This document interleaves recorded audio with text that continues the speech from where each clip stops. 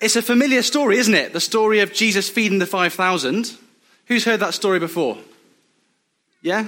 It's a familiar one. We know it. It's kind of, it's one that we might tell to our children. You might have heard it from your parents a number of times.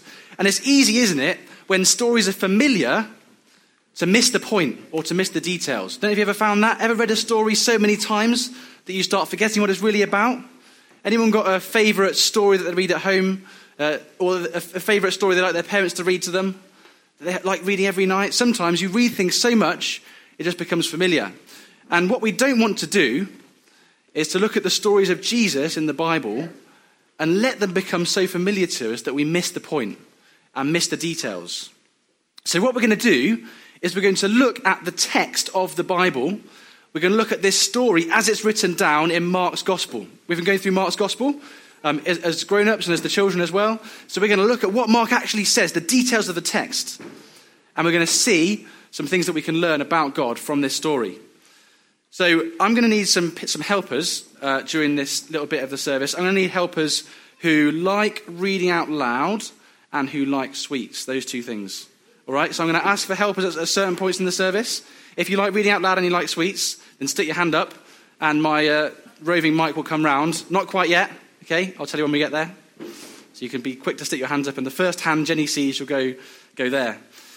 All right, so we've thought a bit about how this miracle, the feeding of the 5,000, shows us that Jesus is God, right? Only God could have done such an amazing miracle. But we want to think about a bit more than that. What we want to think about now is, what kind of God, right? Jesus shows us that he's God, but what kind of God does Jesus show us? That's the question we want to think about now. So we're going to dive in. So who would like to do our first read out loud and sweet? Who did you see? We've got a big hand at the back there. Come on then, Hannah. Right, can we have the first bit? I should say before we read this, right, okay? When we think about this story, we think about it starting with Jesus on a hillside teaching some people. That's where we think of the story starting. Actually, the story doesn't start there. It starts way back, the other side of a lake, okay? So we're starting the other side of a lake from the hill where Jesus teaches, and it's verse 30 of Mark chapter 6. Thanks. Go for it, Hannah. The apostles gathered around Jesus and reported to him all that they had done and taught. Then, because so many people were coming and going, they did not even have a chance to eat. So he said to them, "Come with me by yourselves to a quiet place and get some rest." So they went away by themselves in a boat to a solitary place. All right. So just at the start of this chapter, Jesus has sent the apostles, his followers, out into the surrounding towns and countrysides, and he's given them a job to do. He said, I want you to preach, and I want you to heal people and drive out demons. And that's what they've been doing. They come back to Jesus, and they're really tired, okay? Because they've been working really hard, serving him, they've been preaching, and they've been doing all this stuff, and they're tired. I'm guessing everyone here has felt tired at some point. Yeah? Anyone never felt tired? All right, we all feel tired for different reasons. Maybe you feel tired because you have had a long day at work, and you come home and you just want to crash out. Or maybe you're tired because you've got a family, and they don't sleep at night, so you don't either. Maybe you're tired for that reason. Or maybe home is just crazy, and there's just always something to do, and you're just tired the whole time. Maybe you're at school, and school's just tiring sometimes. You have days that are just really busy, and you're so full of learning and playing with people that you come home, and all you want to do is just be on your own, and you're tired. Right, so we all feel tired sometimes. Maybe you feel tired because you're getting older, and things just aren't as easy to do anymore as they used to be. All right, so the apostles were tired, and they came back to Jesus, but you can see, it says, verse 31, so many people were coming and going, they didn't even have a chance to eat. Okay, life with Jesus was busy. With Jesus, people were coming and going all the time. They were so busy, they didn't even have a chance to eat. Now, I know there are some people here who have jobs like that, right? Some people have jobs where they're so busy in their job, they don't have time to eat. Maybe there's just patients, one after the other, or there's appointments, or you've got just meetings back to back, or you're just so busy in your work, you just don't eat.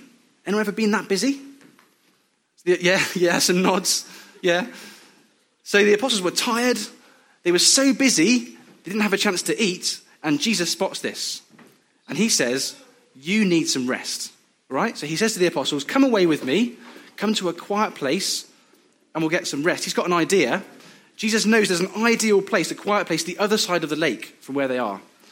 So they get in a boat and they go to the other side of the lake. All right, when you're tired, do you ever need a place to go that's quiet?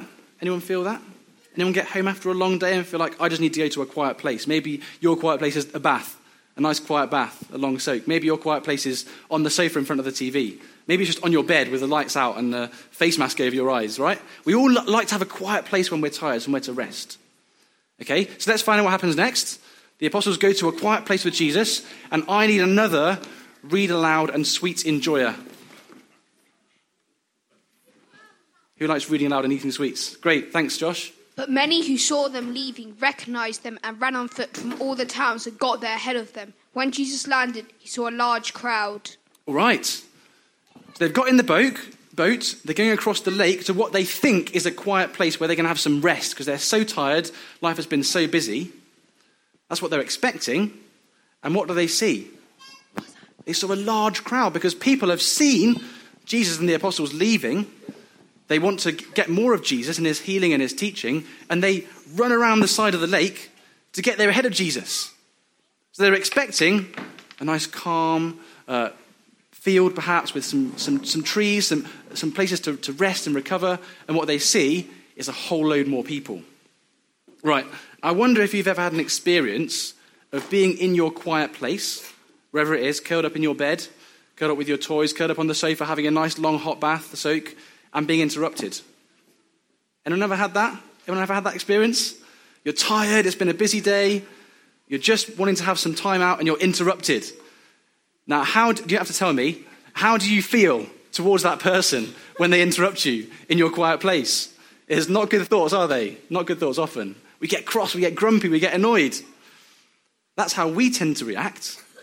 Right, let's have a look at how Jesus reacts. Shall we? We need one more read alouder and a sweet eater. Great, we've got Henry. Excellent. Can you read for us, Henry? You read just from the comma, the word and. Can you see? And he had.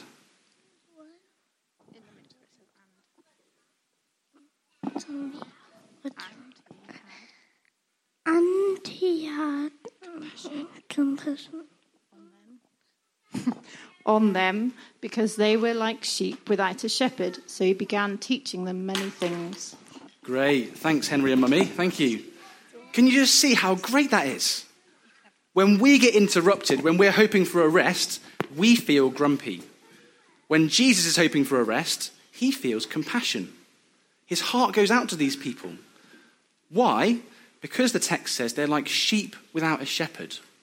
Okay, they're meant to be being led by the leaders of the people, and they're meant to be being taught truth about God, but the leaders aren't teaching them truth. They're leading them away from truth, actually. And Jesus just looks at them and he says, my heart goes out to these people. What they need is to be taught the truth of God's kingdom. So what does he do? Well, it's kind of obvious, isn't it? What does he do when they need teaching? He goes and he begins teaching them some more. And here's the point. This miracle shows us that Jesus is God, but what kind of God? What kind of God does Jesus reveal to us? He's a God who shows compassion for the needy. He's a God who cares about people when they have needs. He's not a God who's grumpy when we interrupt him. All right? We tend to think, I think, that if we interrupt God, he'll get a bit grumpy or cross with us because that's what we're like. And we all have needs. We all have different things that in our lives that are broken, whether they're big things that weigh on our minds when we wake up in the morning, when we sleep at night, or whether they're small things that are just there in our lives and niggle at us. We all have needs. We're all broken in some way. But sometimes we get worried that those needs are maybe they're too trivial, or they're too insignificant, or they're too big, or they're too repetitive, and God won't want to hear from us again. And we're worried that he'll get annoyed, he'll get grumpy. But what does Jesus show us? He's a God who has compassion on the needy, a God who cares when people come to him with their needs. Isn't that great? So we all know what happens next, don't we? The next bit of the story, it gets late. Jesus keeps on teaching them. The people are listening so intently, they suddenly realize they've got no food. The disciples nudge each other and say, well, should we do something about this? They talk to Jesus and they say, should we go and send them to get some food? And he says, well, why don't you get them something to eat?